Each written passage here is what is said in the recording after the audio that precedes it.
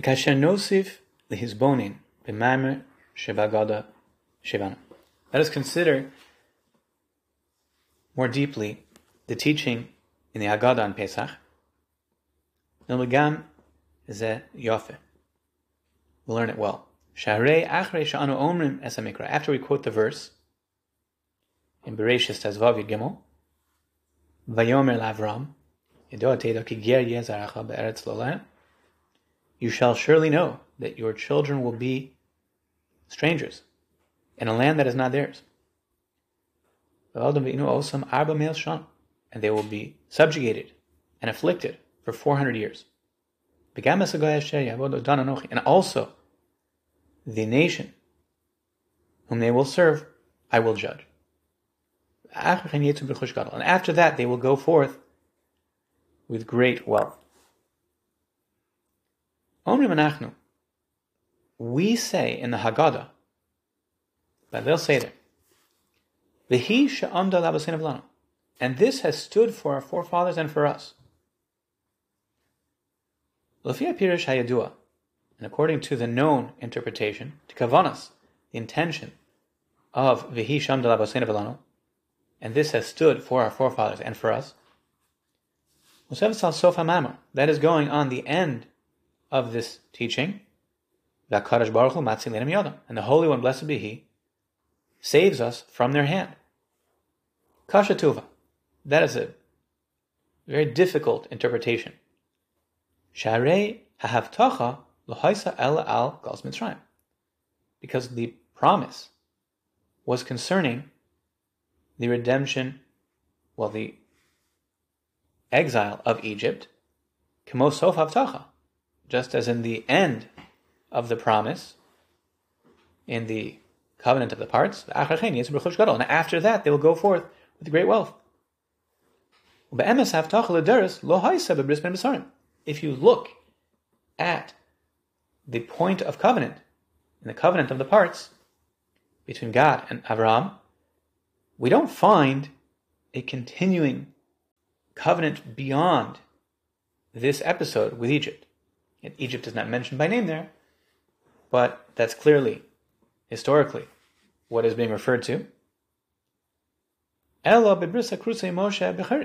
We do have such a covenant that is mentioned much later. Shirs Hazinu. It's in the song of Hazinu, the end of Dvarim. But not in this verse. In defense of this approach, I will mention, although the point is a strong point, and Netziv is going to offer his own mahal, his own interpretation, but in defense of this common understanding, the Dubna Magid says that the subjugation of 400 years was cut short. You're in Egypt for 210 years. And yes, you can calculate it from much earlier to get to 400 years, not taking away from that interpretation. But another mahalach, another approach that the Dubna Magid says is that it was cut short but not abolished. Meaning, the Jews were in such a precarious spiritual state, at risk of being lost, that is quite clear from many sources, and this was a necessary interlude, a temporary reprieve from this decree, in order to preserve the Jewish people to be able to withstand the conclusion and the complete experience of this covenant of the parts. And all of the future exiles were a diluted fulfillment towards the 400 years. That's the approach of the Dubna Magid, and that would address the Netziv's objection, if one interprets it as such, that yes, the covenant of the parts was focused on Egypt, but as much as that was not the end of the story, so the final resolution has, even till this day, not been concluded, and Hishamda is implicit, according to the Dubna Magid, within the Bris Bein Absar. Looking at the Netziv's approach, he rejects that though. He says, Ella, hapirush hanochon, the correct interpretation, shall v'hi shamda l'seinu v'lanu. This assertion in the Haggadah, we say, and it has stood for us, for our forefathers, hu dekai al shelo echad bilvad amar aleinu l'chal l'seinu. What is that going on? That is going on the statement, not one alone has stood over us to eradicate us. And on that, the proof is from Lavan. And the word of God in the covenant of the parts to our patriarch Abraham, your descendants will be strangers, foreigners. Mashma, what is the implication? More than just a revelation, this will be the case. More than that, included within this is not just a revelation, but a warning for the generations. That your descendants will be strangers among the nations. And they will not seek to assimilate with them in their way of life. It also has an implied imperative, not just the future of the aspirations of the nation to maintain the Jewish identity, but also an imperative to remain distinct. Therefore, it's written concerning our forefather, Jacob, and he dwelled there. Lashon ger, dvarim chavav he, vadrash, and the interpretation of the drasha, that is expounded upon from the Sifri in the Haggadah Shel Pesach, the night of Passover, expound upon these psukim, these verses. Shelo yarad, he did not descend. Jacob did not descend to Egypt. Lishtakeh b'Mitzrayim ela lo gersham. He didn't go literally to sink into Egypt, to assimilate into Egypt, to dwell there permanently, but rather to be a sojourner, to dwell there temporarily, to reside there, but not permanently. K'mo shene'amar, logo ba'aretz banom, as it says, to dwell in the land we have come. The understanding is lashon ger, as a stranger, not fully integrated.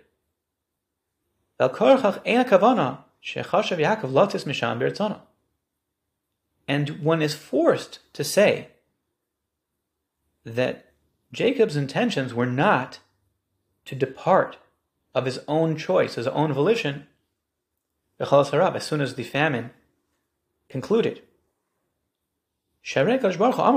Because he had already received a promise from the Holy One, blessed be He, before descending to Egypt.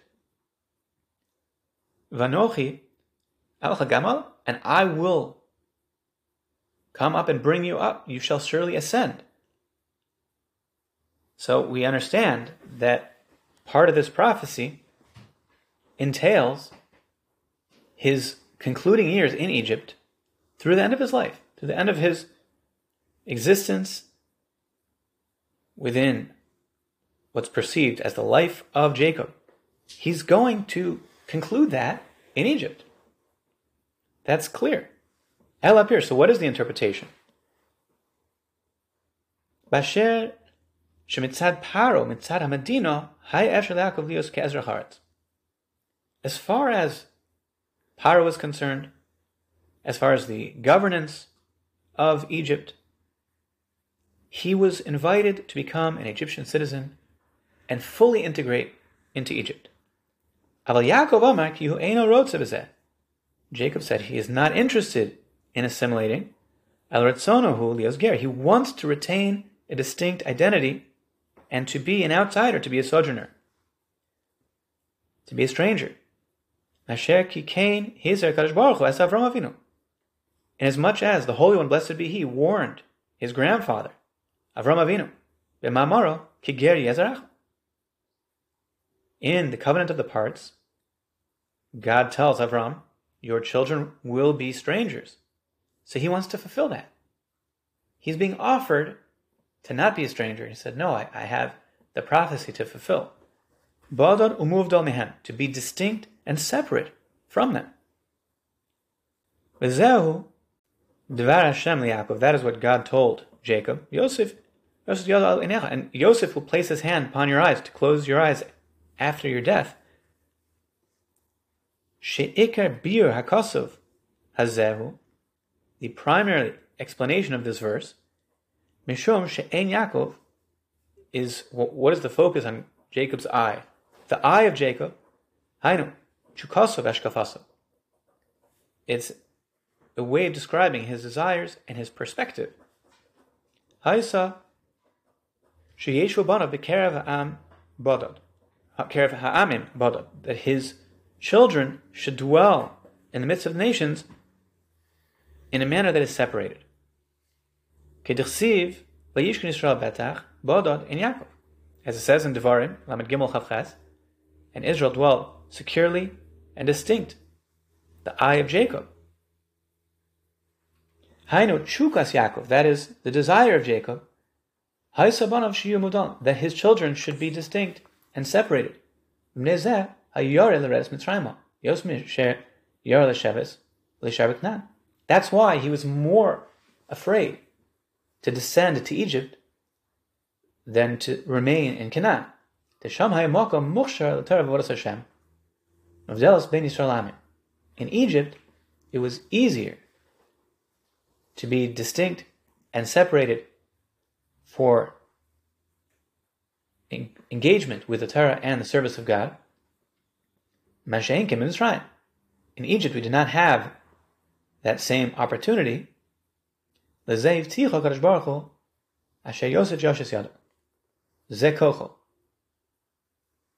therefore, God promised him that Yosef will place his hand. This is his strength. The hand is a symbol of strength, of power. Al enach, on your eye.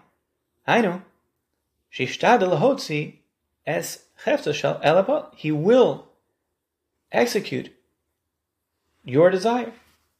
He will bring it out. He will ensure the Jewish people do not become lost within Egypt.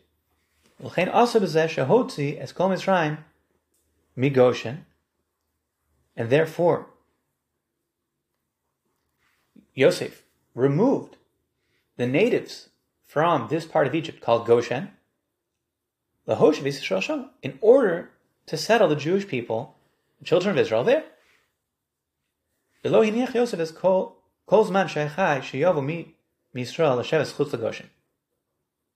Yosef did not allow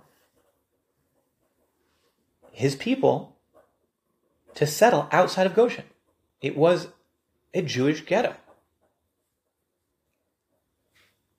Laman yuchlios muvdalim mea Mitzrim, in order to retain their distinction from the Egyptians. In their culture and all the ways of their life, they maintained a distinctness, not by Paro, not by the Egyptian government. They said, please, come, abandon your former identification, join us, assimilate, become lost within us. You have what to offer, we'll take that up. Yosef was entrusted with preventing that terrible potential, and he ensured that under his reign, the Jews were in Goshen, and they were not allowed to leave. They were not allowed to settle throughout the rest of Egypt. Hashel came, Hal Yoshvim Bishalva, and in his days, they dwelled securely in tranquility, Lo Nis'ara Shum Sinat Mitzrayim Al Yisrael. And there was not any type of anti-Semitism. It was a golden age of the Jews in Egypt. Kol zeh keshahayu b'matzav hez bodedus. All of this was the case while they were distinct and isolated. Aval mishemes Yosef v'chol echav. However, from the death of Joseph and his brothers, all his brothers, the verse teaches us, B'nai Yisrael, the children of Israel proliferated, grew mighty to a great extent. And the verse describes a new change. The earth, the land was filled with them. The land of Egypt was filled with the Jewish people. Even if Irish ha'aretz, and if you'll describe the land as referring to Goshen, to the specific territory within Egypt, then the verse should have said, and the land became filled from them. There's a population growth within Goshen. That's not what it says. It doesn't say mayhem, it says osam.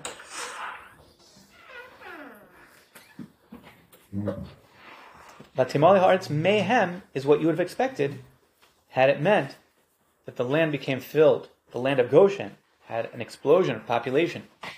The Jewish populace grew within Goshen. Timalat's osam, Rak Yisrael Yashvu Sham, Chem Targum Unklos Targum Tirgem Minhon. He does point out as a question that the way Onkelos translates it in Aramaic does deviate from the verse in the way you would expect it, as though it was written in Hebrew, Vatamale haaretz mehem, but the word in Hebrew actually is osam. Osam al korach hapirish shekol eretz Mitzrayim nismal osam. The usage of the word osam as opposed to mehem teaches us it must be, says the Netziv, that the entire land of Egypt was filled with them. Ki nispazu b'chol haaretz hazos. They left Goshen.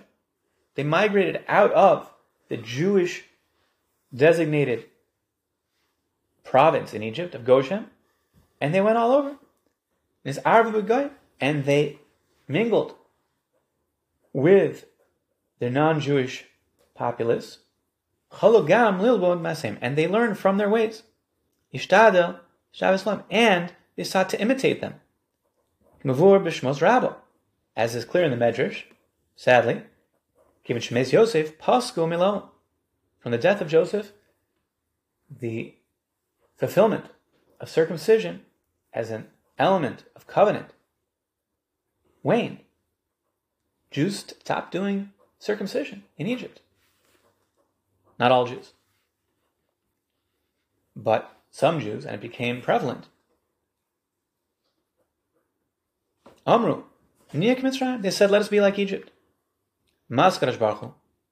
How did God respond? Hafach libam lisno ama. He turned the Egyptians' hearts to hate his nation. Harimavur, to misas Yosef gamu shapaskel mal. We see clearly from this medrash the death of Joseph is associated with the drop in circumcision. This is a wonder. What did Joseph do in his life that was critical to the children of Israel keeping this command of the covenant of circumcision? How did his death cause the opposite? The forsaking of this command of covenant. Even though all of his brothers were still alive, Joseph was the first to die. His brothers were still living, and already circumcision began to wane. The fulfillment of circumcision among the children of Israel. Rather, this is the understanding, this is the matter. All the while that Joseph was alive, as he asserted prior. While he was alive, the Jews were in a designated territory of Goshen, and they were not allowed to go elsewhere. This ensured, as a barrier, that the Jewish people maintained a distinct identity within Egypt. It didn't dawn on them to assimilate and mimic the Egyptians. But once Yosef died, and together with his death was the end of that decree, so the Jews were allowed to spread out all over Egypt. And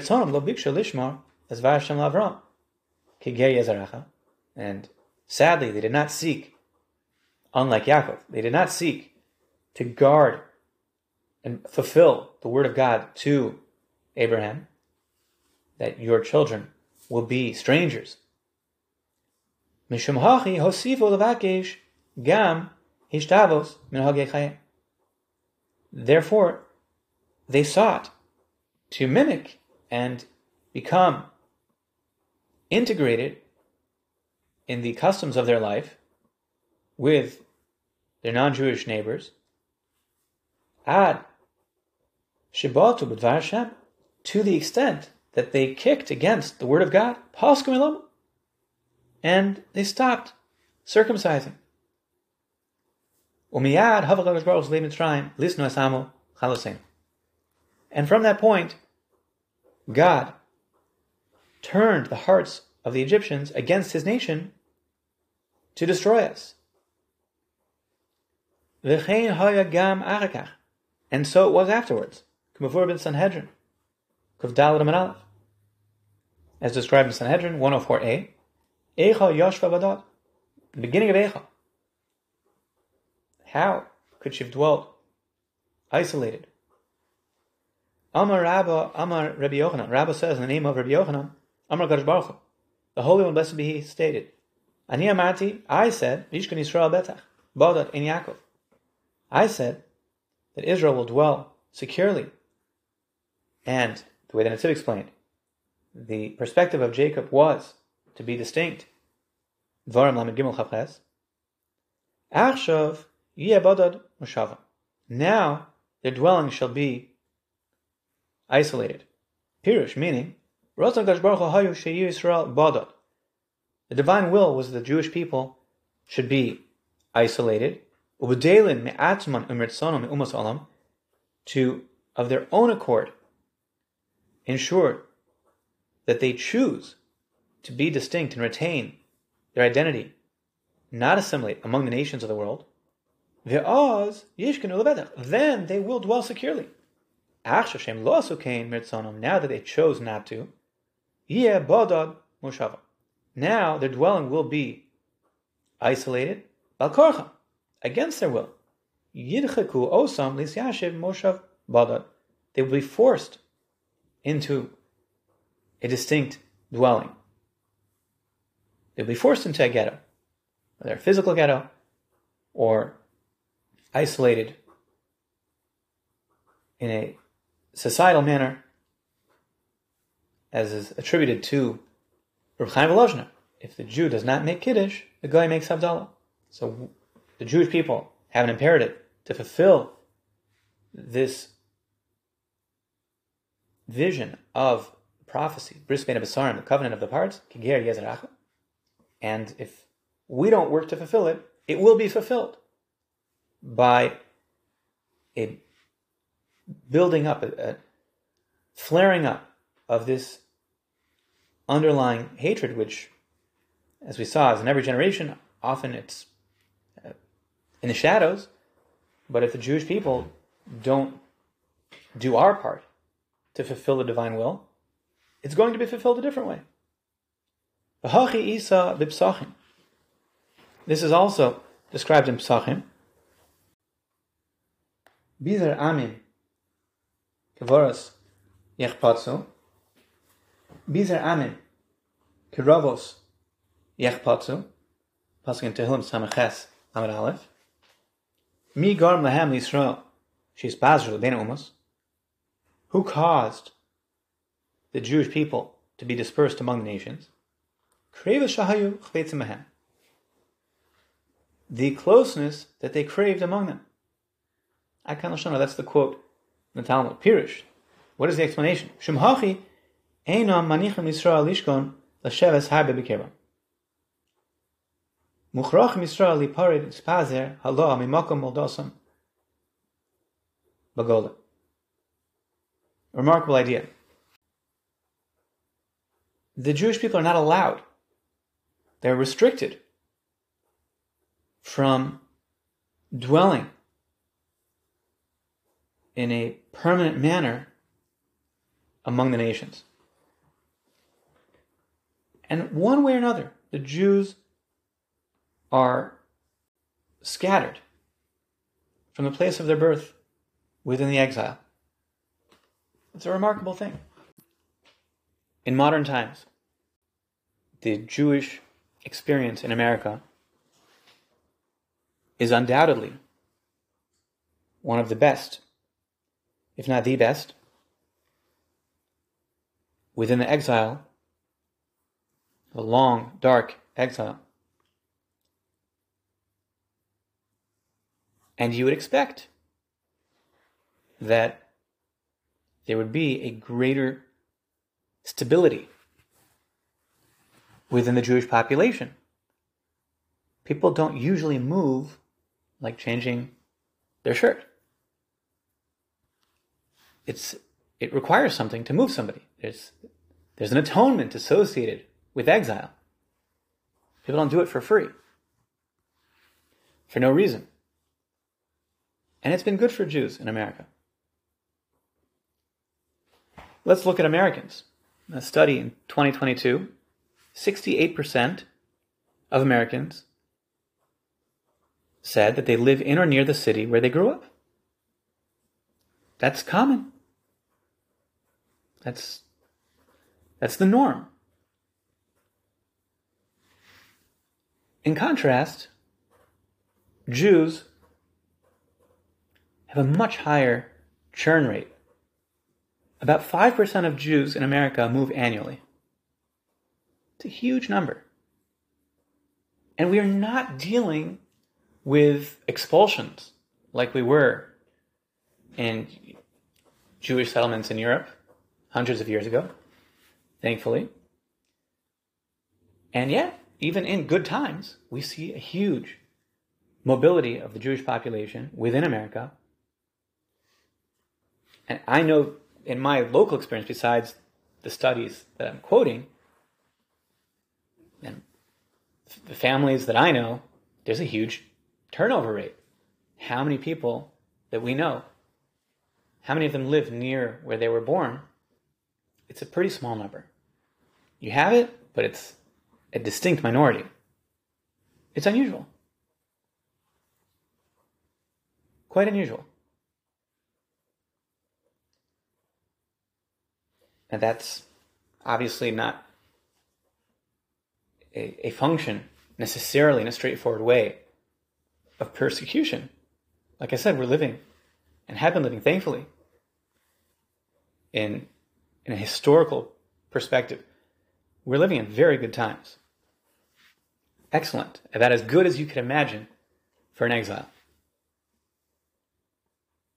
And yet, you have this massive amount of churn, of dispersion. And that is a fulfillment. That is God's vision. Kiger Yezarach. Ubilam Amar b'shah sheruach kodesh dibrabo. And Bilam, at the time that the Holy Spirit spoke from within him, Hein am levadad yishkom. They are an isolated, distinct nation that will dwell alone, and they will not be counted among the nations. Pirush, what is the explanation? The Jewish nation is different from the other nations. Any nation that is exiled from one nation to another, there is one choice. Separate from your former ways. Forsake your faith. Assimilate to the ways of the nation that you are now in their midst. There's only one path. Historically, a nation is exiled, the identity of that nation fades, disintegrates. You might have some pottery, some museums, beaker people, whatever it might be, but you don't find a nation being exiled and retaining its distinction, an identity apart from its host nation. There's only one path forward. The Jewish people are the opposite. When the Jewish people are isolated,